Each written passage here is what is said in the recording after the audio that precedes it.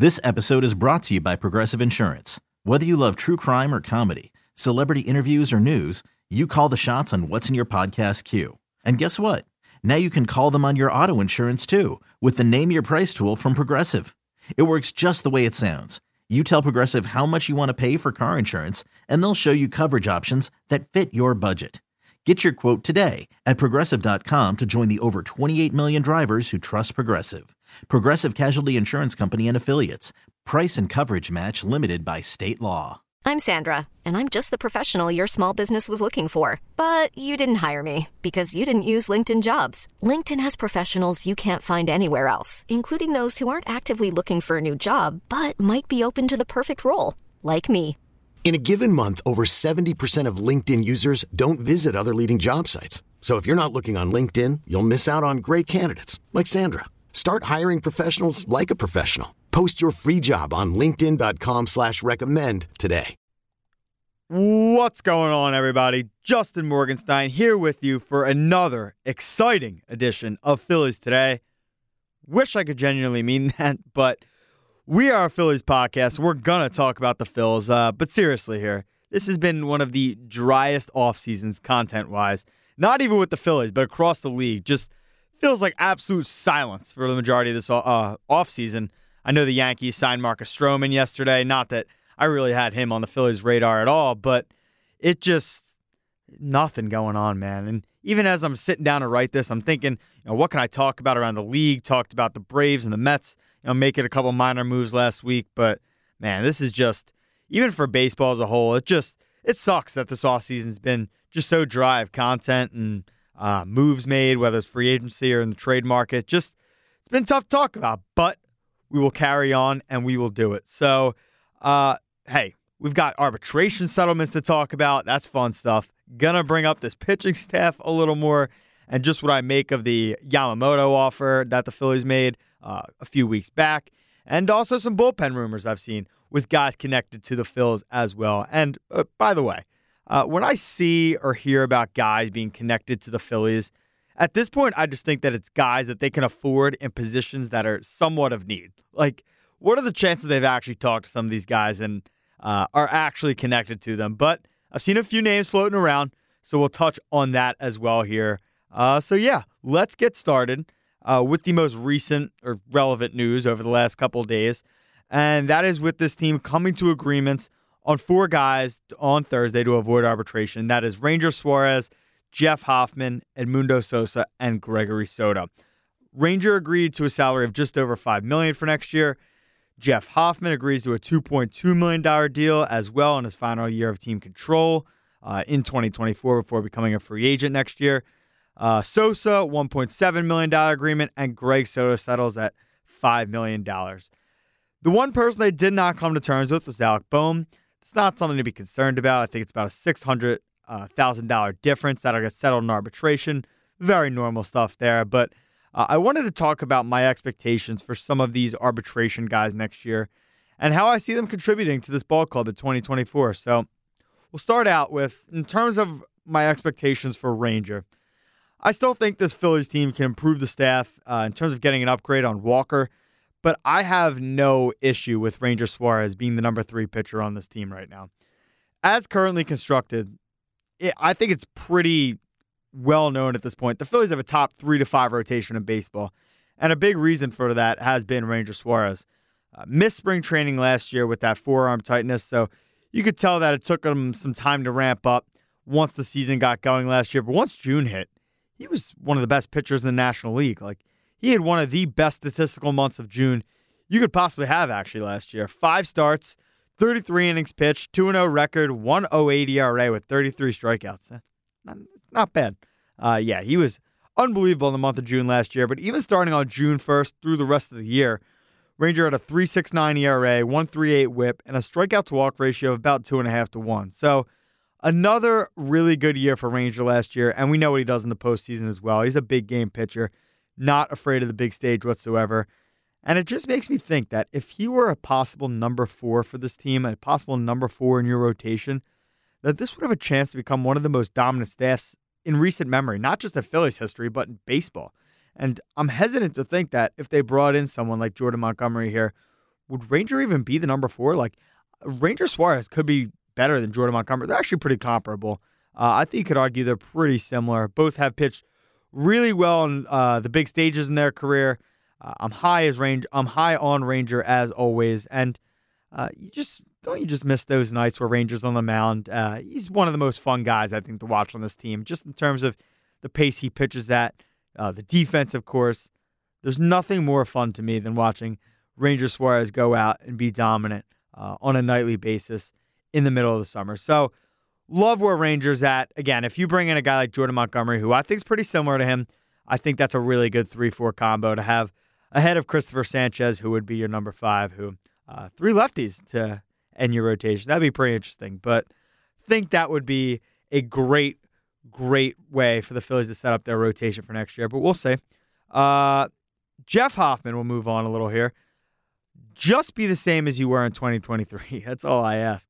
He was the latest example of this scouting staff led by Brian Barber, finding a relief arm on the market last offseason who nobody really knew about, and then handing him off to Caleb Cotham and getting the most out of him. 2.41 ERA and 54 appearances.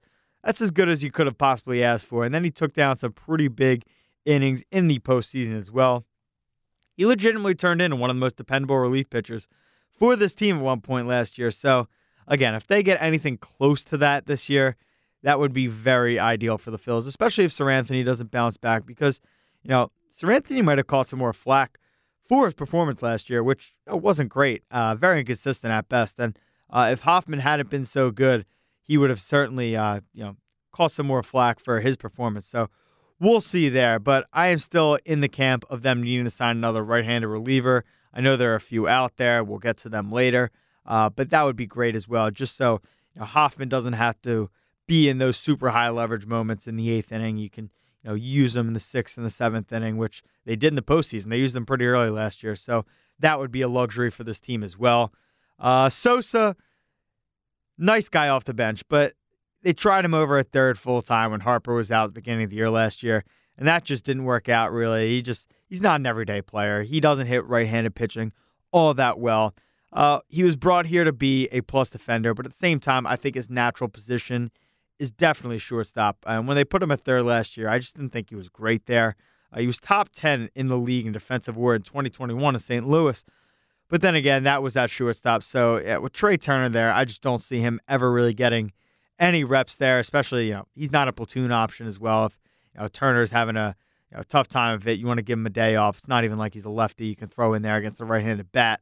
I don't love him as the first right-handed bench bat off the bench either. So don't really know where I see Sosa fitting in exactly next year aside from a piece off the bench. But he'll be here. We know that as of now. So I will say he was worth the trade simply for the slide in the first wild card game last year where in 2022 where Bryson Stott hits that ball to first, and then he extends the lead with that unreal slide to beat the Goldschmidt throw from first. So those are my Sosa thoughts. And last guy that they came to terms with was Greg Soto. I thought he had a much better second half last year as he took down a couple of big spots in the postseason as well. It almost feels like him and Jeff Hoffman should swap salaries, but that's irrelevant. Just, based on their production last year, if he can improve the numbers against right-handers, that would be awesome. And I still think he should be in high leverage spots as a lefty behind Alvarado and Strahm, depending on the situation. But you'd like to get a little more out of Soto if you can. He was brought here in the trade with Vierling and Nick Maton to kind of be one of your more reliable high leverage guys. And it didn't feel like he had that reliability factor to him last year as some of the other guys in this pen, and Alvarado, Hoffman, some of these other guys. So that is where we're at with all the arbitration guys. They will all be back next year. Again, Alec Boehm, the only guy not to come to terms yesterday. He will go settle it in court with $600,000 difference, which, again, normal stuff. He'll be back. Everything will be all good. So that is the deal with the arbitration guys. So let's switch gears a little bit here. I know I touched on it earlier in last week's pod, but I'm really encouraged by the Yamamoto offer the Phillies made. A report out there that they gave him a $300+ million deal. And to me, that indicates that this team, and John Middleton specifically, is not worried about going over the next luxury tax threshold. and they're not opposed to making improvements to this ball club, despite them being a contender as currently constructed. I think this lineup, even with Johan Rojas, that question there, they can absolutely go out there and get back to the World Series and win as is. Would I like a right-handed bat that can play the outfield to start the year out there for Rojas? Sure. But I don't think that's the difference between them winning a title or not next year. Same thing with the bullpen. It was one of the best in the sport last year, and I think they're good there. This rotation, though, I just can't get over how nice it would be to have Ranger and a Montgomery or even a Snell that you can have as a reliable Game 4 starter for you. And this is not a knock on Chris Sanchez at all, because he had an awesome year last year, especially given the expectations for him. But clearly the trust was not there with this team, and Rob Thompson specifically, when he pulled him as early as he did in Game 4, a game which they end up blowing, of course, and changes the course of the entire National League Championship Series. Having a starter that can go deep into a Game 4 is such an advantage for your team, pretty much because every team in the league, not named the Dodgers or Braves right now, don't have that fourth starter that you can really, really rely upon in a fourth game. The Dodgers' fourth starter, I think right now, would be Bobby Miller, who is a really good young pitcher, but I believe even with Kershaw unsigned, not that I'd be really scared of postseason Kershaw either, wouldn't be too scared of Bobby Miller. I know he's been one of their higher-rated prospects and has been pretty good since he's been up, but I like the Phillies' chances in a series against the Dodgers with Bobby Miller and potentially one of those guys I just mentioned going off for the Phils in a Game 4. And I think it would be Sale for the Braves at this point. And what are the chances he makes it all the way to October healthy? History would say pretty slim, but we'll see. Getting there healthy is the difficult part. But if you have a really reliable top 4 with Sanchez as your 5, that's something that a lot of teams would have trouble taking down the short series. And I just can't have Taijuan Walker as my number 4 starter. They didn't rely on him they didn't pitch him in the postseason whatsoever this year. And for a guy that's on the contract he has, 4 years, $72 million, to not be able to depend on him in the postseason and be able to turn to him, whether it's out of the bullpen or in a starting position, I really think that is the spot where the Phillies could upgrade to give themselves a better shot at getting back to the World Series in 2024. So, encouraged that the Phils seem willing to upgrade the rotation, and I just really hope it happens, because then they enter a real championship or bust territory, and that's all you can ask for heading into a season after coming up really, really close in the past couple of years. So, last major thing I wanted to hit was the Phils, like I said before, being loosely, we'll say, connected to a couple guys out of the bullpen who I'd like for this team.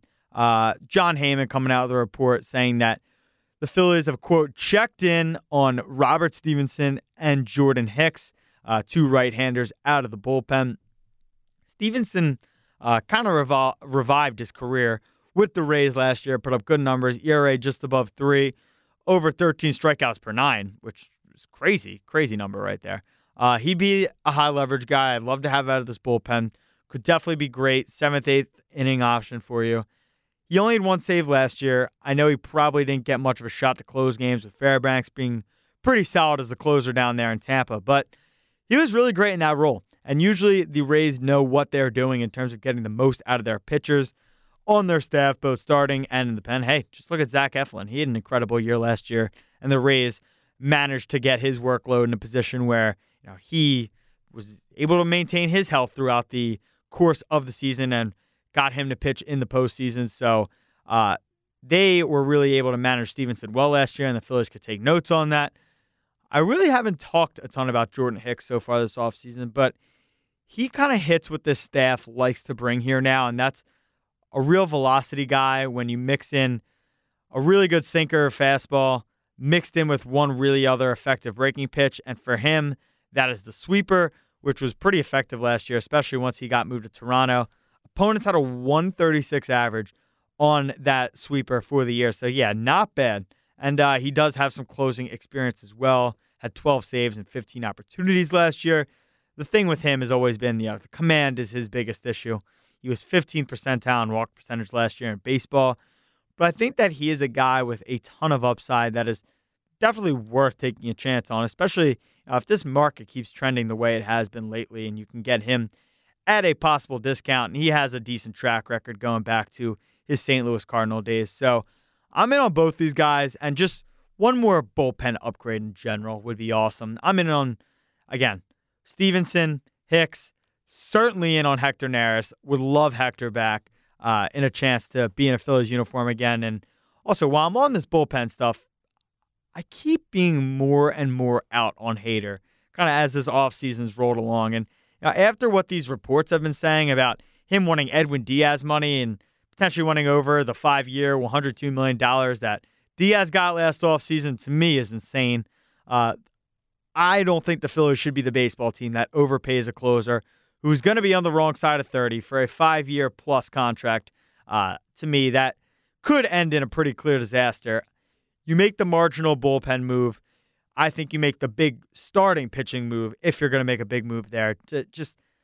I don't think that this bullpen needs a closer that's going to be making over $20 million a year, and that is where Josh Hader is at right now. So kind of out on Hader at this point unless they can get him on a shorter-term deal or just a big discount as this offseason rolls along. So that is where I am at bullpen-wise. And, before we get out of here, there's something I wanted to revisit, or just visit in general, since the Cutter Gauthier news with the Flyers has been rather relevant in the city this week. If you're not a hockey guy, real quick, I'll explain it. And if you don't really follow the Flyers, first-round pick for them, who was essentially a top-5 prospect in the sport, said that he was not going to play here after being drafted by the team in 2022, said he did not want to play here recently, and then ends up getting traded because he never wear a Flyers uniform. He wouldn't meet with Flyers management. Danny Briere, Keith Jones, Patrick Sharp, John LeClaire, all these guys would not meet with them. And now a lot of people with this situation have been bringing up the J.D. Drew comparisons, saying that the situations are very similar and how they became such big enemies in this city and that they basically betrayed the organization.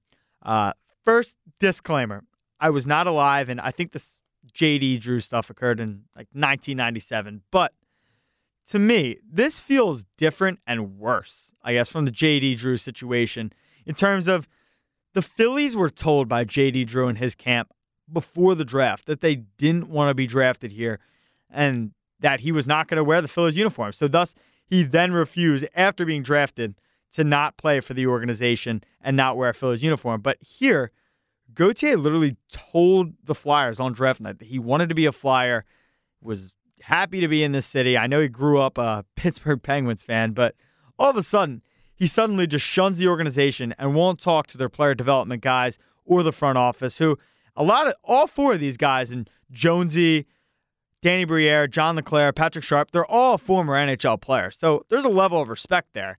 As a young hockey player is about to break into the league for the first time, refusing to talk to these guys. It's shocking, actually. Just disrespect. I can't see how that rolls over well with a lot of the front offices in hockey. But anyway, I don't know. It's just a brutal situation for a kid like that.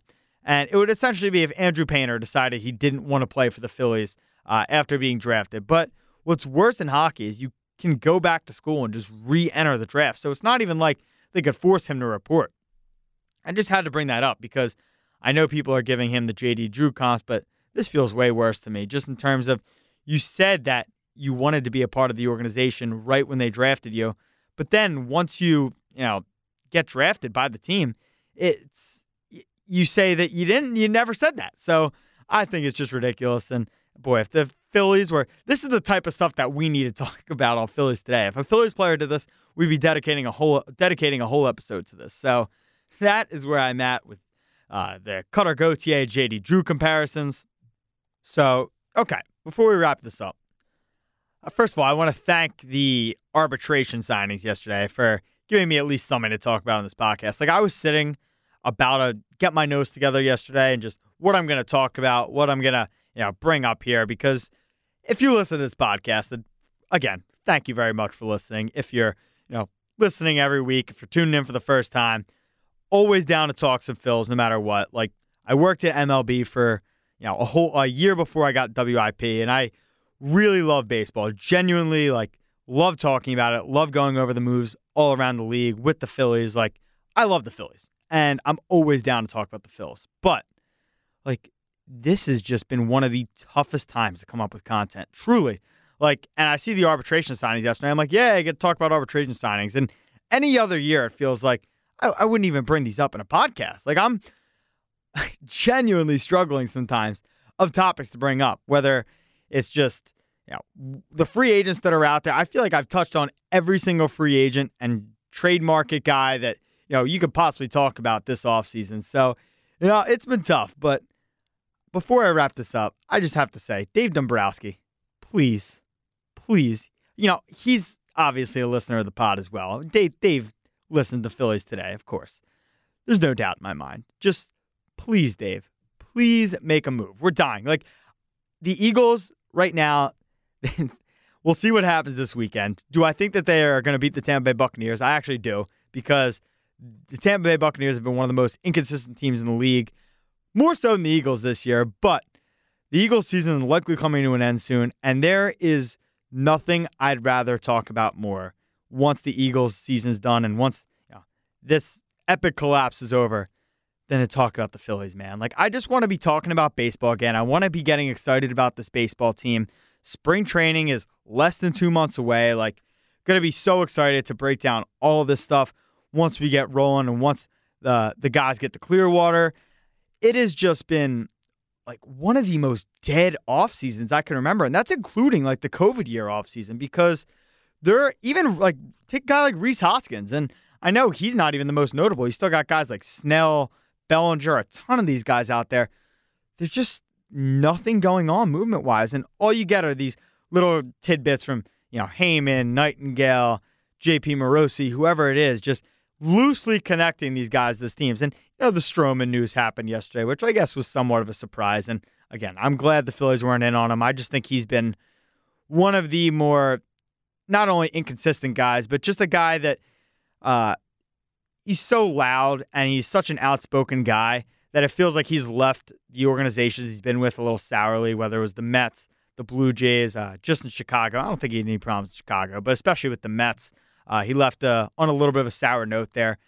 I'm glad the Phillies didn't go after Stroman just because of the deal he got. He got some good money. I know it was only for 2 years, but I was never really in on Marcus Stroman. Definitely more in on Snell and Montgomery, but there are just so many of these guys sitting out there, man. And it's what if the Phillies brought Rhys Hoskins back? Or what if the Phillies got out there and signed a Blake Snell super late? There are going to be some really interesting developments going on, or at least I hope, or I think, once we get to, February and March, because, these guys got to sign eventually, right? Eventually, these guys are going to have to be on teams and head to spring training, wherever that might be. So, again, Dave Dombrowski, I know you're listening, man. Just make a move. Give us something to talk about on Phillies Today. I would really appreciate it. Thank you. So that is going to wrap it up for another edition of Phillies Today. I am praying next week that we have a move to talk about in terms of the Phillies. That is exciting. A signing, a trade, anything. As much as I'm glad to talk about the arbitration settlements today, just give us something, Dave. Give us something. This has been Justin Morganstein with another edition of Phillies Today on the Phillies 24/7 platform. And have a great week, everybody. Okay, picture this. It's Friday afternoon when a thought hits you. I can waste another weekend doing the same old whatever, or I can conquer it. I can hop into my all-new Hyundai Santa Fe and hit the road. Any road. The steeper, the better. Because my all-new Santa Fe is available with H-Track all-wheel drive, so I can hit the trail without a worry in the world. Heck, with 3 rows and best-in-class rear cargo space, I can pack the whole family in with all our gear. We've got available dual wireless charging for our phones, so we'll never lose touch with civilization, and we won't lose touch with the primordial power of Mother Earth. So which is it? Waste the weekend or do something a little more epic? And conquer it in the all-new Hyundai Santa Fe. Visit HyundaiUSA.com or call 562-314-4603 for more details. Hyundai, there's joy in every journey. This episode is brought to you by Progressive Insurance. Whether you love true crime or comedy, celebrity interviews or news, you call the shots on what's in your podcast queue. And guess what? Now you can call them on your auto insurance too with the Name Your Price tool from Progressive. It works just the way it sounds. You tell Progressive how much you want to pay for car insurance, and they'll show you coverage options that fit your budget. Get your quote today at Progressive.com to join the over 28 million drivers who trust Progressive. Progressive Casualty Insurance Company and Affiliates. Price and coverage match limited by state law.